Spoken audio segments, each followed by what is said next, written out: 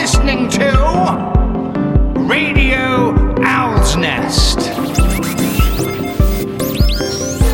The songs of Martin Page, all day, all night, forever.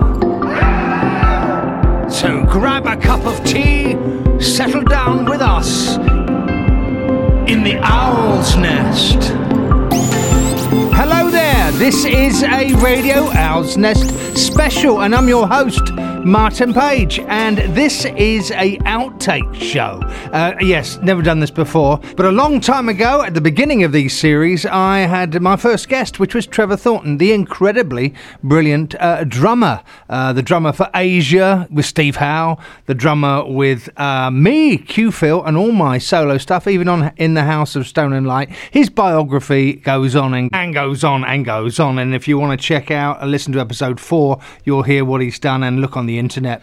He was even involved in the first Def Leppard huge album of all time. Trevor has some incredible stories, and you're going to hear some more of those today. Yes, we spent a long time talking for ages on that first show, and I just listened to some of the outtakes, and they're quite brilliant, and I think quite informative and interesting. So I thought this would be fun to do a Radio Owl's Nest special. Trevor Thornton, in parenthesis, the incredible live drummer, outtake show. We're also going to play some really rare unheard tracks that even I think did surprise Trevor when he knew that I had them. So you're also going to hear some very interesting music from the past and from the future that Trevor played on. That must be him again.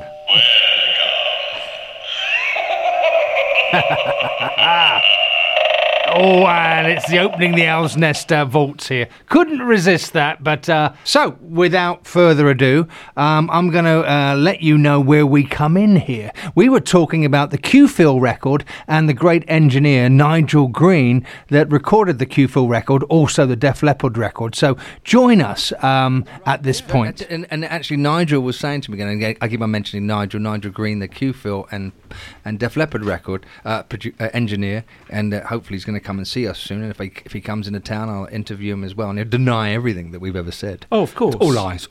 Nigel Mono Green. That's right. Well, there's another story, isn't it? He jokes about that. Nigel mixed our album, the Q-Phil record. Mike Shipley did Dancing in Heaven, and then Nigel had to finish off the rest of the record, and I kept on saying, but where's the left and right? Why is everything in the middle? And he said, it's pan, but everything has to be close and everything. So even to this day, he says to me, hey, it's Mono Nige here. That sounds like the beginning of a Peter Gabriel record, didn't it? Hey, we're back in town, big time. But so we gave everyone names. We gave everybody like names. Matt to the Baker's Wallace. That's right.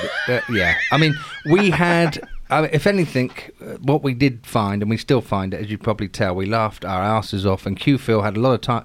We were very, very serious, but we did giggle a lot in the studio. And in fact, this is another story we can bring up, is that I'll let Trevor tell you this, because Nigel reminds me of this.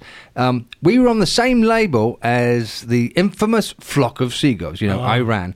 Now, they were in the night before us, and Q-Phil came in the second night, and I was always... What happened there, Trev? Well, we thought their name was quite funny. We thought their music was quite funny. Not to mention the guy's haircut. But yeah, that was new wave and all that kind of thing. So, Flock of Seagulls, we renamed them A Bucket of Lemmings.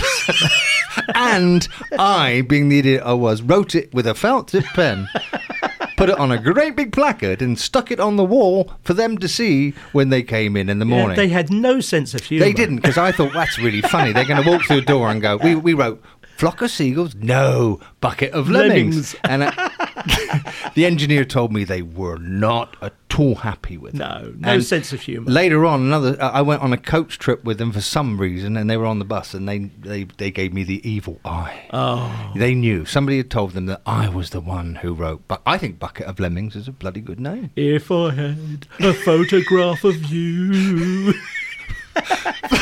We shouldn't be doing this in our late ages. I mean, if Flock of Seagulls hear this, they're going to say, why didn't we use Bucket of Lemmings? It's quite good. It's a great name. Hey, one thing we brought up a little bit earlier there. We said Ringo, and the room went very quiet. There was like, Ringo, very quiet. And I've asked Trevor this, as he's been working on all of my songs. I say, so what do you think about, the Rolling Stones drummer, and what do you think about Ringo? And I was expecting a certain answer, but I didn't get the answer I expected. So I'm going to try again. What about Ringo's drumming, Trev? I was not a big Ringo fan. Ooh. In actual fact, though, his son, Zach, is a very good drummer. And he's playing with The Who, right? That's right. Doing a great job. But Ringo, for me, didn't really do it for me. I mean, although having said that, in all fairness, I think what he played, when he played, was fine for what he was doing. Mm-hmm. And I think he was lucky. Just like Charlie Watts for the Rolling Stones. But you prefer... I remember in the car when we were going to a session, you said you preferred Charlie Watts as playing, right? Yeah, I mean, well, Charlie Watts put together on the side, he put like a big band together because he loves big band music. Yeah. And he can read a bit, and he's got some chops, and he can do that stuff. He can pull it off. You're sounding like an elitist here, though. No, not at all. Okay. No. But I prefer musicians that are really, really good at their trade. Mm-hmm. And I mean... Why are you working with me? Well, friendship. I think you're a worthy cause. Just friendship, Pagey. I don't want to disappoint you. Yeah, you're a nice lad. You make good tea, and the biscuits are very yummy. And I live near you, so it's easy. Well, it's very convenient. Yeah. So Ringo. Now, I think didn't you think that he didn't play on a lot of the Beatles records? You're suspicious of it, right? That's right. Well, blasphemy. The producer, George Martin, yes, he was doing a book tour, and very good friend of mine who was working for the publishing company, it was her job to take him around and take him to the various book signings and things like that. Yeah. And but it was kind of a hush-hush, like keep it quiet type thing, because everyone just assumed, he was one of the Beatles, he played on everything. Mm-hmm. Well... so one day she asked George Martin to his face, did you use Ringo Starr? Did he play on everything? And he told her, no, I never used Ringo. Never used Ringo. That's hard to believe. Right. It's hard to believe. And I'm going to... Here's another scoop for you. Okay. Hang on a minute. Owl's Nest, Radio Owl's Nest, scoop 2 from Trevor Thornton. The drummer who played on a lot of the Beatles stuff was Kenny Clare. I've never heard of him. It was a very famous jazz drummer. Kenny Clare? Yes, Kenny Clare. It sounds like he's Scottish or something, or Irish. No. He was a London boy, and a session player. Yeah, he was a session player. Played with the BBC and did a bunch of stuff. Oh, okay. And he was a great jazz drummer. But like that drum roll at the beginning of All We Need Is Love. It's yeah, right. That's not Ringo Starr. I think you got something there. It's like a military kind of. Yeah.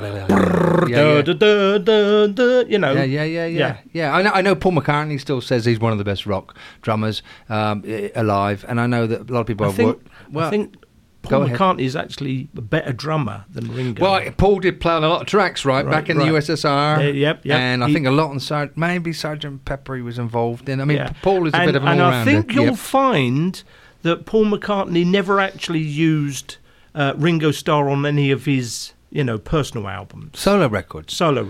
I think you're right. I think he might have in the last few years invited him to do something, but you could well be right, Trevor. And the fact is, really, it's another scoop 3 on Radio Owl's Nest. Trevor Thornton has never played on any of my material. Right. It's my gardener. But well, no, actually, what it was, I mean, I was your gardener. Is that why you're wearing that hat? Yeah. And you got your spade there, and your bucket, right. and your bucket. Well, it's a rake. This is a rake. And your bulbs. Right. I was your gardener for several months. Oh, okay. And I used to put my face up against the window there. Oh, yeah. Yeah, and tap rhythms. And then every now and again, you'd open the door and I'd say, look, can I play drums on your music? Because I can hear you writing something. That's right, yeah.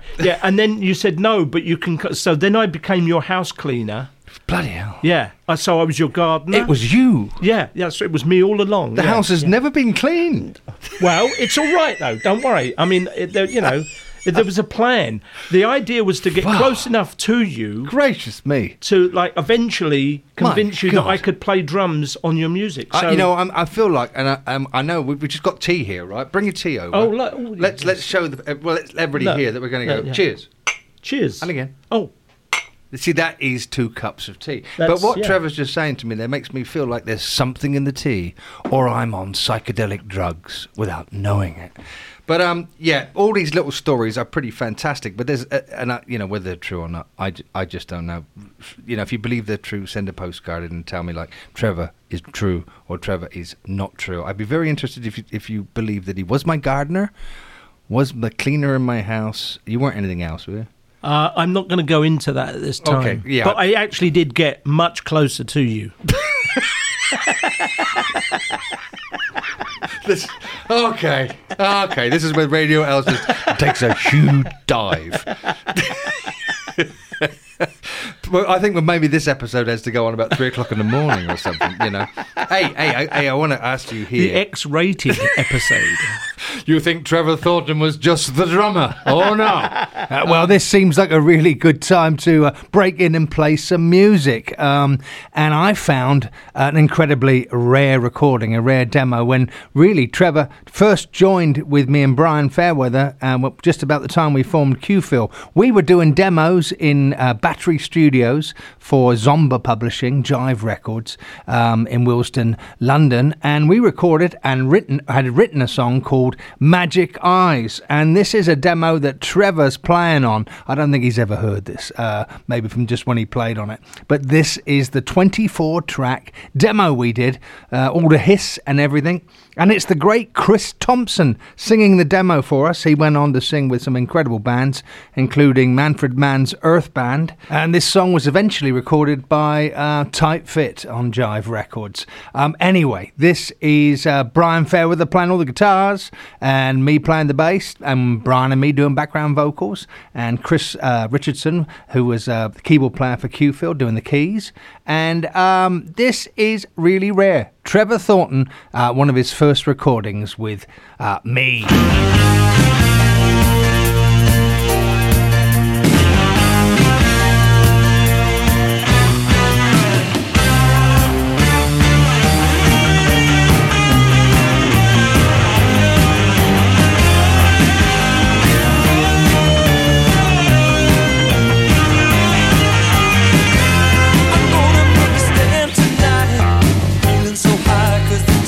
Just right. Well, this could be heaven.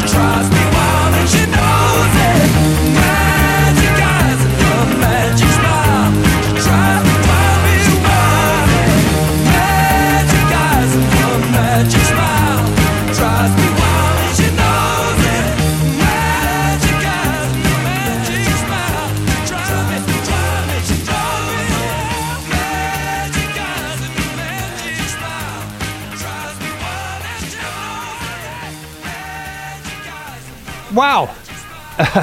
Probably the first recording that Trevor did in the studio with me and Brian Fairweather, a song called Magic Eyes, and that's the great Chris Thompson singing for us. Sang that just in one evening. We booked him to do the demo, and of course he went on to sing Blinded by the Light. Yes, you can hear that tone, can't you? That's a frenetic track, isn't it? We're going like 100 miles an hour. And I apologise for all the artefacts of analogue recording. There's a lot of dropouts and left to right and moving and vanishing in your headphones, but that's analogue from those days. And that's probably Nigel Green, the engineer we were talking about, Mono Nudge, right from the beginning, because I think he was, before he worked with Def Leppard and Mutt Lange and all the great stuff, he was helping us with our demos. And that is Trevor Thornton making all the noise on the drums. So let's get back to the outtakes, and we're talking about that era when we were playing together at Jive Records and at Zomba Publishing and all the things that were happening around this time. Now, this is an interesting story because back in those days, Q-Phil days, Battery Studios, all that stuff, you can tell that was all going on around, I suppose, early 80s. Q-Phil was making a record, Trevor was helping Def Leppard, and then Brian Fairweather and myself got roped in to trying to write some songs for Reckless Eric. Now, Reckless Eric was a huge punk star at that time on Stiff Records, but he couldn't buy a hit for himself, so they suddenly roped us in, me and Brian, which really, we're not punkers, and we're not, but we got on with Reckless. We wrote 6 songs together, really good songs, and if I can, I'm going to try and let you hear some of these demos that we did back then, 'cause, again, in the house, but they turned out really good. And then we had the Stiff Records said, these are great demos, go into the studio in Battery Studios and make this record. And so I thought we found Reckless brought his own guitarist, it's me and Brian, I'm playing bass and a bit of keyboards, and I said, we got the drummer, it's Trevor. And he went, great, let's bring Trevor in. Now we went, Mike Shipley again, the great engineer for Def Leppard and all these great records, where we go to the big studio to make Reckless Eric's album. And I think, Trev, wasn't it Bob Andrews was a keyboard player in a very famous band, Graham Parker and the Rumour, they were on Stiff Records, so he was hired to be the producer. So what you used to do in those days, and Trevor can elaborate on this, is you'd go into the studio, set your bass amp up, set your drums up, and get roped off and get all the sounds right. But you spent a lot of time on getting sounds. Now, bass player, who's going to hear what he's playing? So that's pretty easy. Guitars, a bit more hard time. Drums in those days, right, Trev? Live drums at the beginning of the 80s on an album. Say, nowadays we're on Pro Tools, drum machines and everybody, but in those days it was different when a drummer came to make a record. The first whole day was getting sounds. Oh, it could easily be a day, more than a day. And on that particular occasion, I got to be honest, that was one of the very, very few occasions I was very frustrated, and Bob Andrews brought me to tears. Well, you actually... Well, yeah. I went in there, and you've got to bear in mind, we were working with Mike Shipley, who was one of the best drum guys there is. And still remains sounds. That way, yes. Yeah, absolutely. Yes. And so we set up... Now, I took my initial kit down there, which I think back in those days was a Sonor kit. Mm-hmm. And... we set it up and we got the sounds. And there's a certain place in a room that they put you, right? With drums. They always had a sweet spot in the studio where this is where the drums sound best. Yep. And so off you go. I mean, you set up, the engineer will take like 20, 30 minutes putting mics round, and then it'll start getting sounds, right? Hit your snare, dank, dank, dank, dank, and all right, okay, kick, blah, blah, blah, blah. And then you'd like play a little bit of the whole kit. And then once the engineer, in this case Mike Shipley, got the sounds, he'd look at Bob, the producer. Who, if I remember rightly, he was just laying back reading a paper. His head was behind a newspaper, yeah. Very interesting. Yeah, and every now and again he'd disappear to the bathroom, wouldn't he? He would, and he'd come back a little bit of a brighter spirit. Yes, he was he was reading faster. Yes. And or the pages seemed to rustle quite a lot more.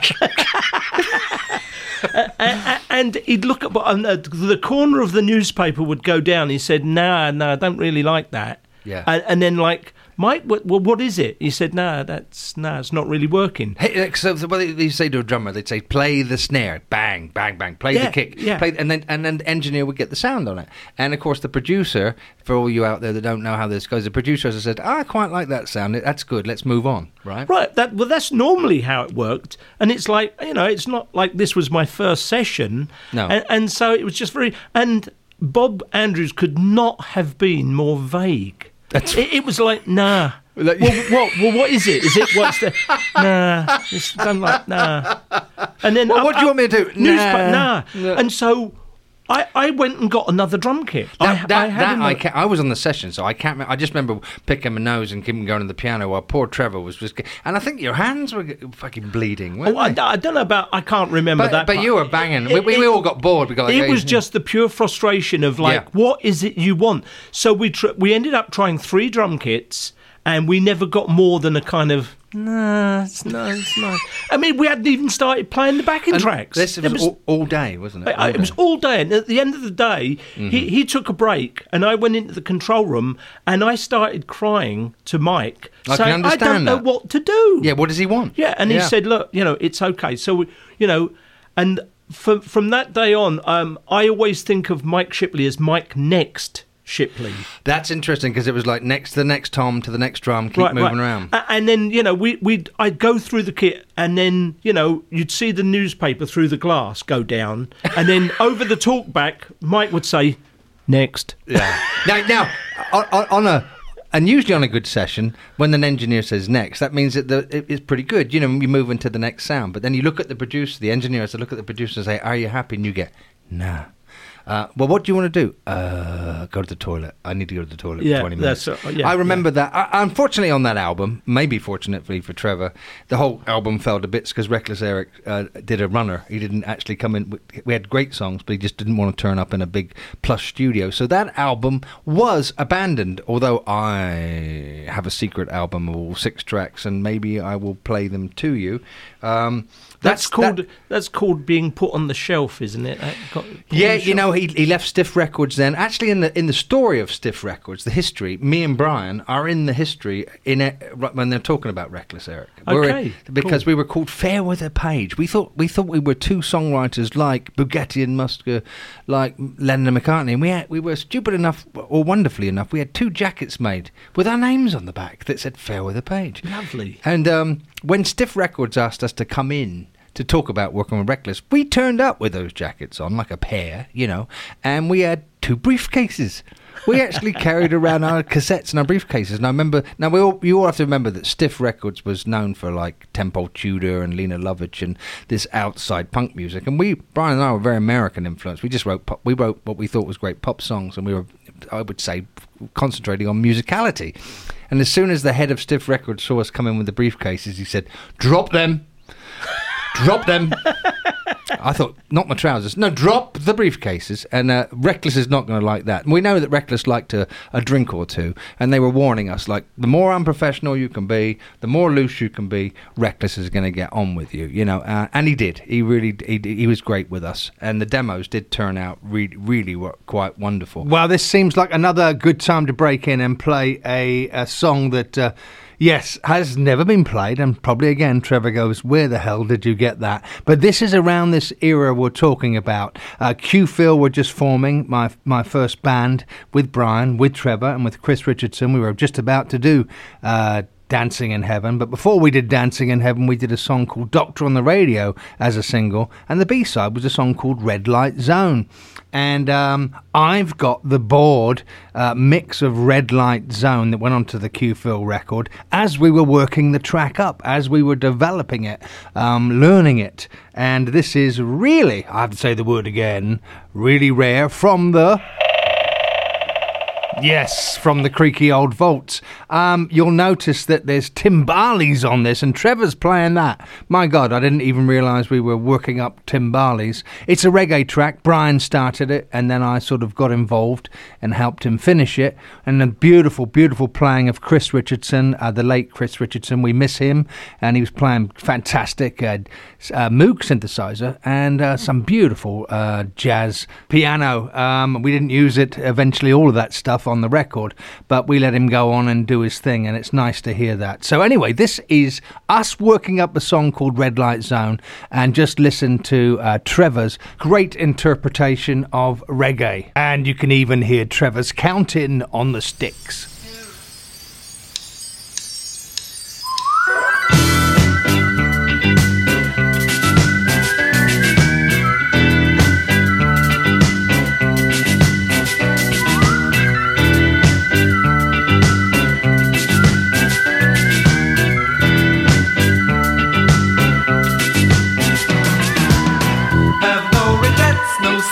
Nights introduced straight through the back door. Don't complain, don't have no rights. Living on the wrong side of the law. Disenchanted with love, wipe the tears from your eyes. Get on with the job, submit with a sign. No marriage runs bitter. Try shy. What you giving in the red light zone? Ain't no shade from the red lights. What you living in the red light zone for? Money's made under red lights.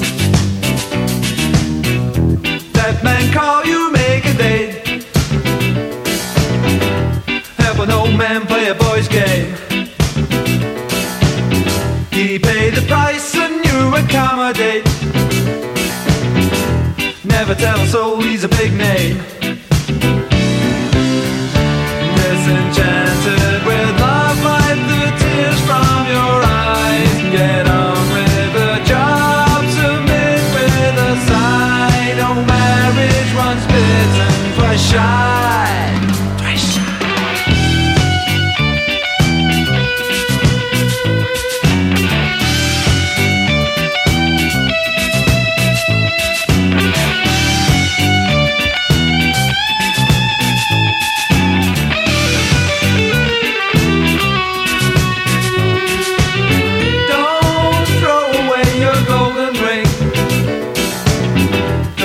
These out from a cheap store. It's all you have now that means anything. To have and to hold forevermore. Disenchanted with love, wipe the tears from your eyes. The angel above sees through your disguise. No marriage runs bitter, twice shy. What you giving in the red light zone? Ain't a shade from the red lights. What you living in the red light zone for? Money's made under red lights. What you giving in the red light zone? Ain't no shade from the red lights. What you living in the red light zone for? Money's made under red lights.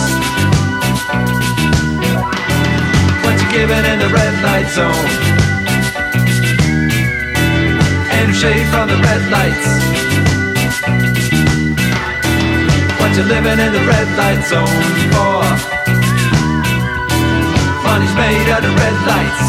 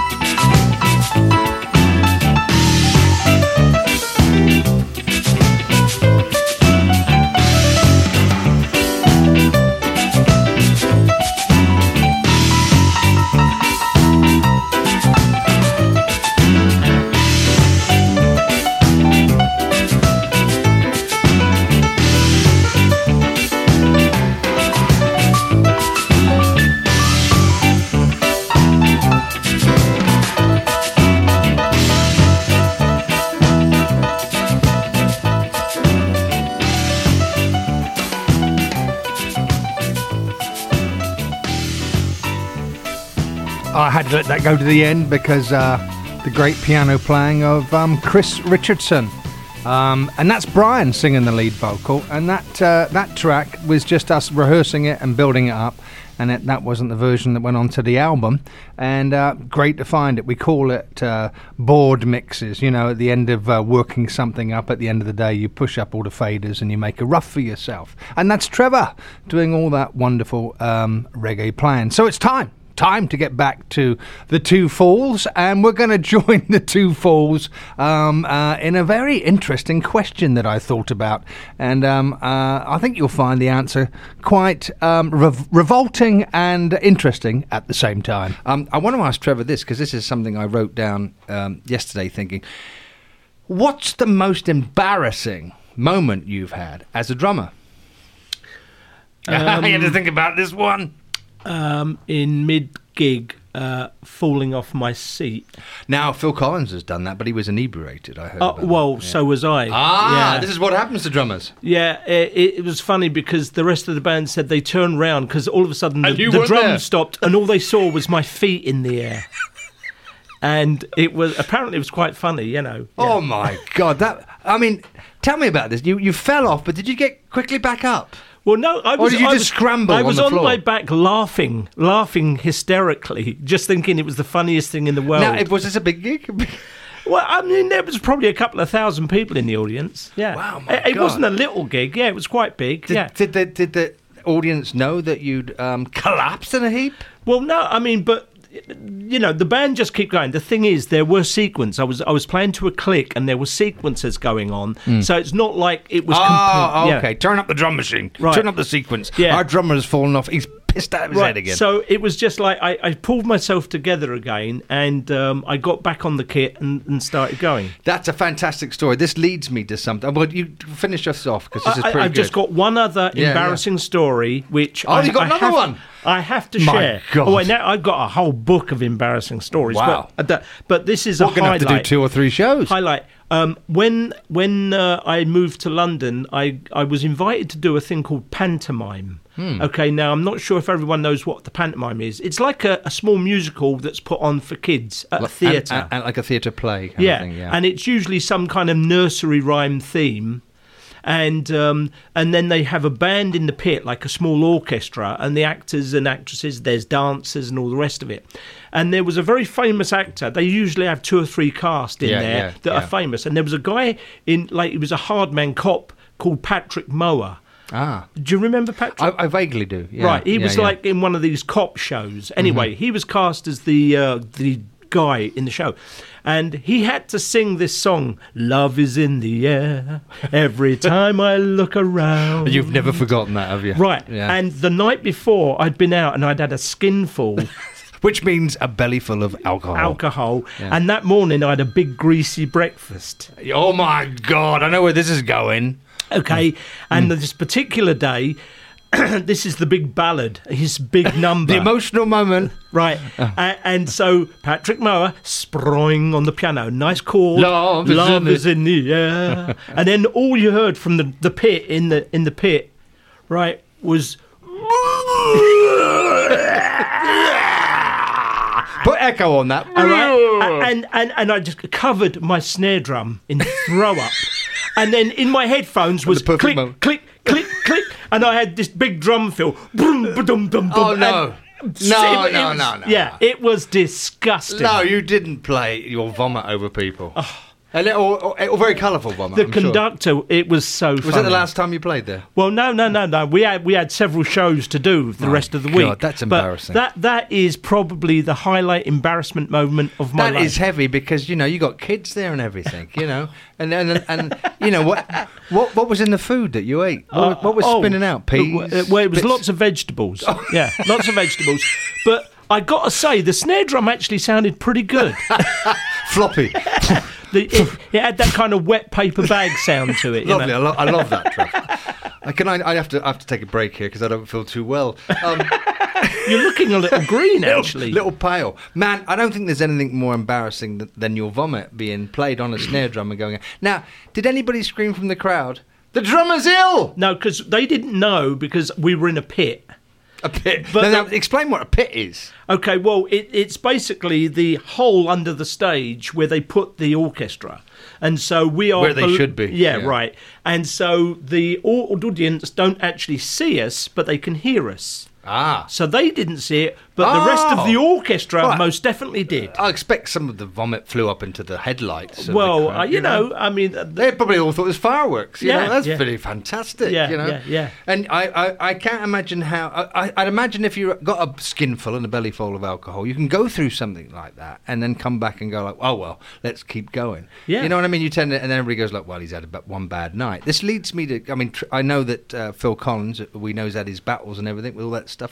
He fell off his drum kit playing for Genesis. I think they were playing something really complicated in 12/8, and so nobody really noticed. It was like, it's okay. The crowd. Disgusting. It's time to get back to music, and this is a brand new track that I'm working on with Trevor. It's not finished at all. No middle A, and I'm just scatting, but it's in the James Brown, Fred Wesley and the JBs kind of vibe, and it's just me on guitar and bass, and Trevor playing vintage drums. I said to Trev, you know, how can we get this sound? How can we really do what was happening back then? Because this is a funk track. And he said, I'm just going to use 4 mics. That was going to be it. Maybe 2 mics. I think it possibly was 2 mics. I might be wrong, but I think he said it's 4 or 2. No, 3. It's 3. I can remember now. And usually we use between 11 to 16 microphones, 16 tracks. And I remember Trevor saying we're just going to use 3 tracks for this, like they used to do back in the Motown days. And he told me he got up in his pajamas, I think, late at night, went downstairs and played this track. Probably, yeah, it was three mics. That's what they used to do in the old days. And Trevor's got his own studio at his house, so that's what he did. And this is the groove. Still just forming this song, but I think you should hear the pulse of this new track called Heat It Up, Cooking My Soul.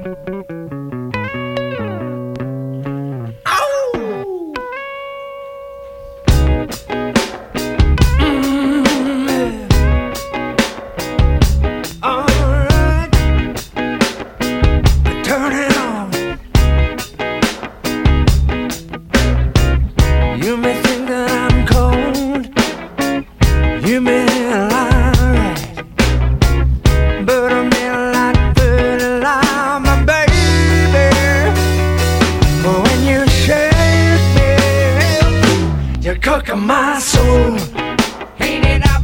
You bring me to the bowl, heat it up. Bring me so hot, heat it up. You're cooking my soul, heat it up. I might be a little elusive, hard about my smile, but I know when you give me lies, baby, when you touch me, cooking my soul, heat it up. You bring me to the bowl, heat it up. You make me so hot, heat it up. You're cooking my soul, heat it up. I can make it if I want to. I can make it all night. Pretend that I'm feeling that, but lately, when you hold me, you're cooking my soul, heat it up. You bring me to the bowl, heat it up. I feel so hot, heat it up. I'm cooking to the bowl, girl, yeah.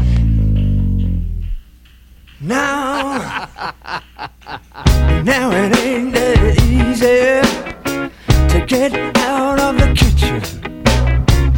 You've been luring me back again, Bessie. You bring my love, and baby, oh, when you touch me, oh, you're cooking my soul, heat it up. You bring me to the bowl, heat it up.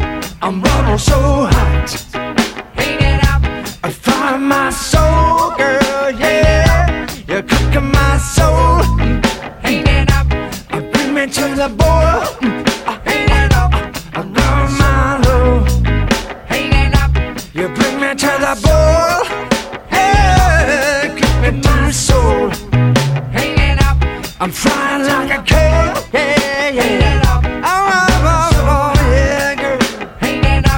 I'm going to the lodge. Too hot, too hot, too hot to touch. You bring me to the ball. I feel the bubbles on my skin. The bubbles on my skin. Hey. You bring me to the ball, girl. You bring me to the ball, girl. You bring me to the ball, girl. You bring me, oh yeah. You bring me to the ball, girl. You bring me to the ball, girl. You bring me to the ball, girl. I think of my soul. You cook my soul. You bring me to the ball. I run so hot. You cook my soul. Whiplash snare there, vintage snare from Trevor Thornton. That's a rough brand new song called Heat It Up, Cooking My Soul. Get in the kitchen, girl. And great fun to do. I think we've got to put horns on it, and I think I'm looking forward to diving into it and flushing it out down the line. That was a brand new track. And getting back now to the lads, this is the outtakes with the great drummer Trevor Thornton. And believe it or not, we are still talking about boozing and alcohol. But when you played drums, I know when I was in, even the Charlie Mullen days, the early days, didn't we always, before you go on stage, you get a pint of beer, get 2 pints of beer. I used to always think to myself, I can't have more than 2 pints of beer, because if the music is complicated, I'm going to struggle here. Now, for you in drums all through your career, have you ever thought like, no, I can't take, this is too complicated, I can't drink before we play or whatever? What's your thought on all that? Well, if I'm like sight reading or doing a gig where there is a lot of attention required, You just have 2 whiskeys? No alcohol at all. I gave it 110% concentration. Yeah.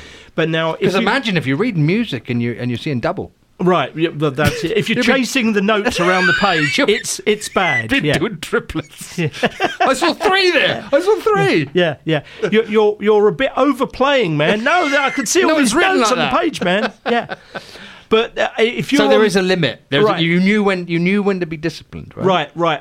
But if you're on the road with a band and you're playing the same set pretty much every night on tour, It's a and machine. then you know it inside out, it's Yeah. like Dangerous. automatic. Yeah. Well, when I was on the road with Kim Wilde, we got to this point where we'd get a long, tall glass, we'd fill it halfway up with tequila, and then to the top of the glass, the other half with champagne.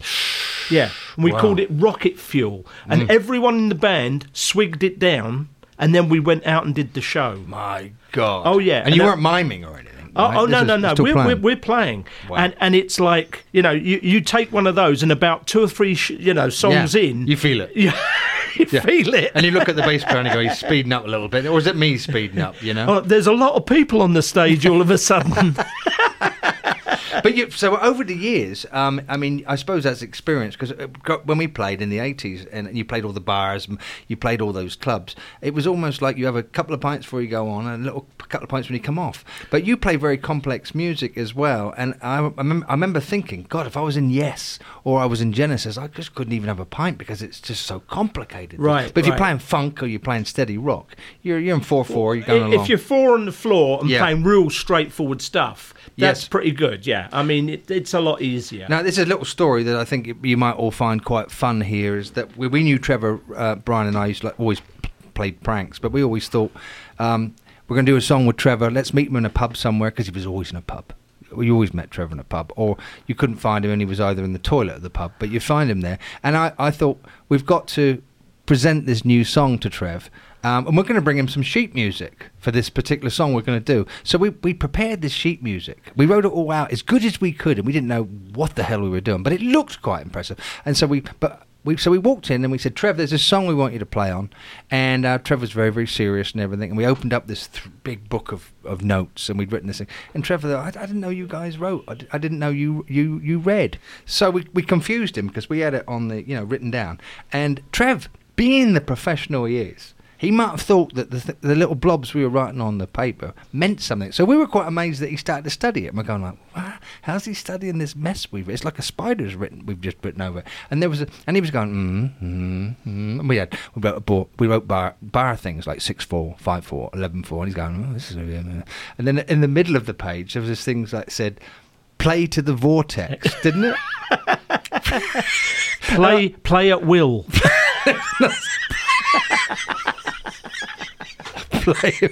Do what you like. Back to the vortex. Yeah, and vortex. And I distinctly, because Trev was just so, we were trying to be very professional. We went like, vortex. Play to the vortex. And it became a thing. For every time we do a session now, I say, don't forget the vortex, Trev. Don't forget. Yeah, and there was a lot that said, like, play at will. Then there was a bar that said, play with one trouser leg off, and one shirt off. It was like we just started to, and after a while Trev thought, if they really mean this, they're as crazy as I really thought. But then I learnt that when I was studying Beethoven, there is a vortex. There is a vortex. There is, isn't there? Yes. And now tell me, what is a vortex? A vortex is a space. Okay, God, I was on it without even knowing. Yeah.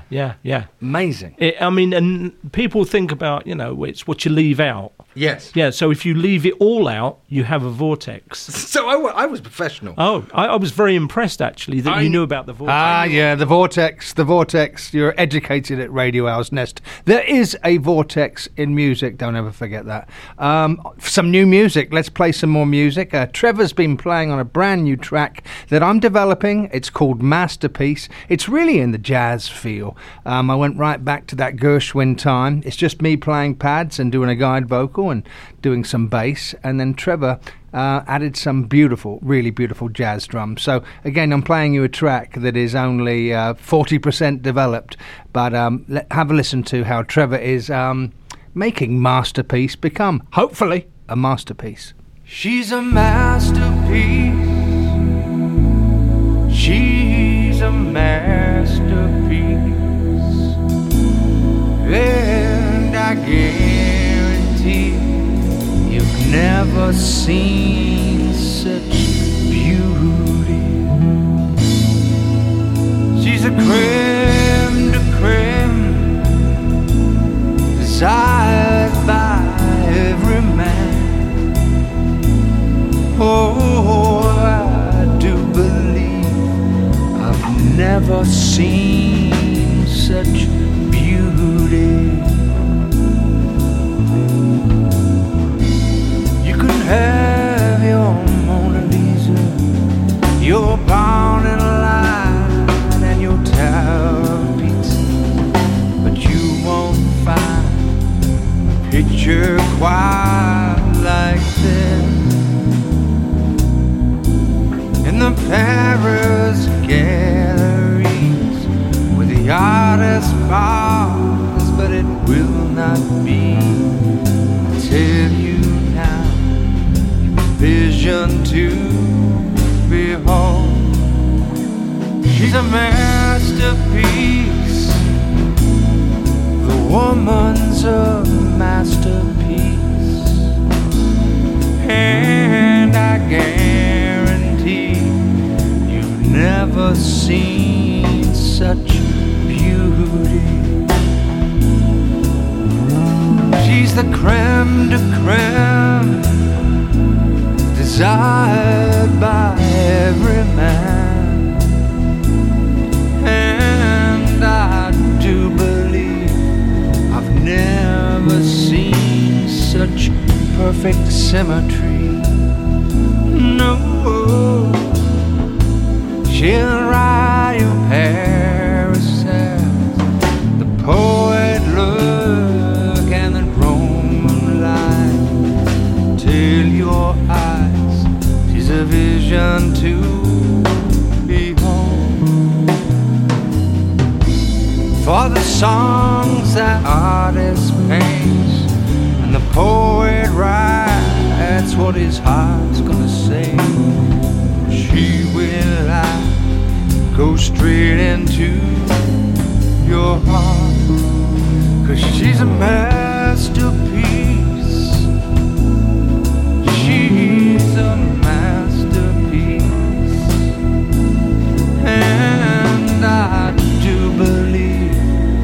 I've never seen such beauty. No.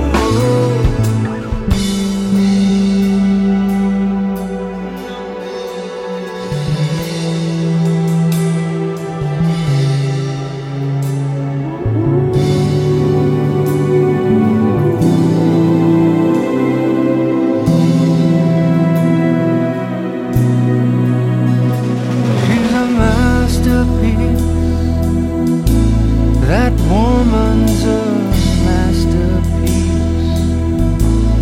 and I guarantee your eyes have never seen such beauty.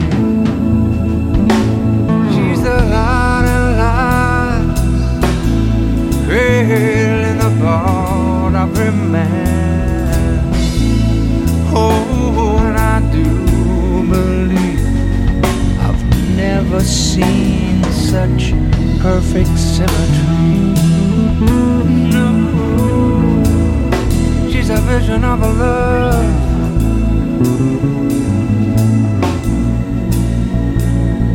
You'll never see such beauty. Vision of a love, yeah. You can take your Mona Lisa, 'cause she's the rare thing. She's a rare thing, yeah. She's a masterpiece. I gotta watch my heart, 'cause she's a masterpiece. Whoa.